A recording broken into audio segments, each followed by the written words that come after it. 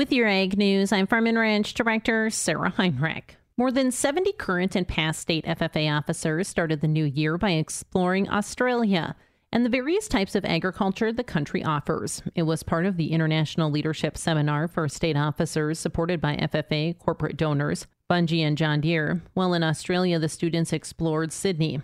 Then they traveled to Canberra, where they visited with the Counselor for Agricultural Affairs, agricultural specialist, and agricultural marketing specialist based at the U.S. Embassy. A representative from the National Farmers Union Federation and a representative from the Australian Rural Leadership Program. They visited perennial pastures, Angus cattle farms, and more. While visiting the Darlington Point District, they explored one of Australia's most productive farmland, where rice and other cereal crops, fruits, vegetables, grapes, and citrus are grown. Students also visited Australia's only independent agricultural college. They wrapped up their journey in Melbourne, exploring the city and visiting a wildlife sanctuary. And we'll be back with more Ag News right after this. Steffes Group has been in the business of marketing farm, construction, transportation equipment, and farm real estate at public auction for over 60 years. With locations across the Midwest and Rocky Mountain region of the United States, our team is readily equipped to handle any of your auction needs. Sell with confidence, knowing that our team of professionals prioritizes honesty, integrity, and outstanding service. Visit SteffesGroup.com to find a representative near you and discuss your options for selling with Steffes today. The National Cattlemen's Beef Association is providing multiple internship opportunities for students to learn about different aspects of the cattle industry.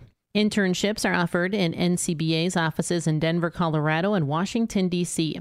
New this year, NCBA is launching a Producer Education and Sustainability Internship focused on implementing the cattle industry's sustainability goals, supporting the Beef Checkoff-funded Beef Quality Assurance Program, and providing educational resources to cattle producers to improve land management, animal health, and profitability.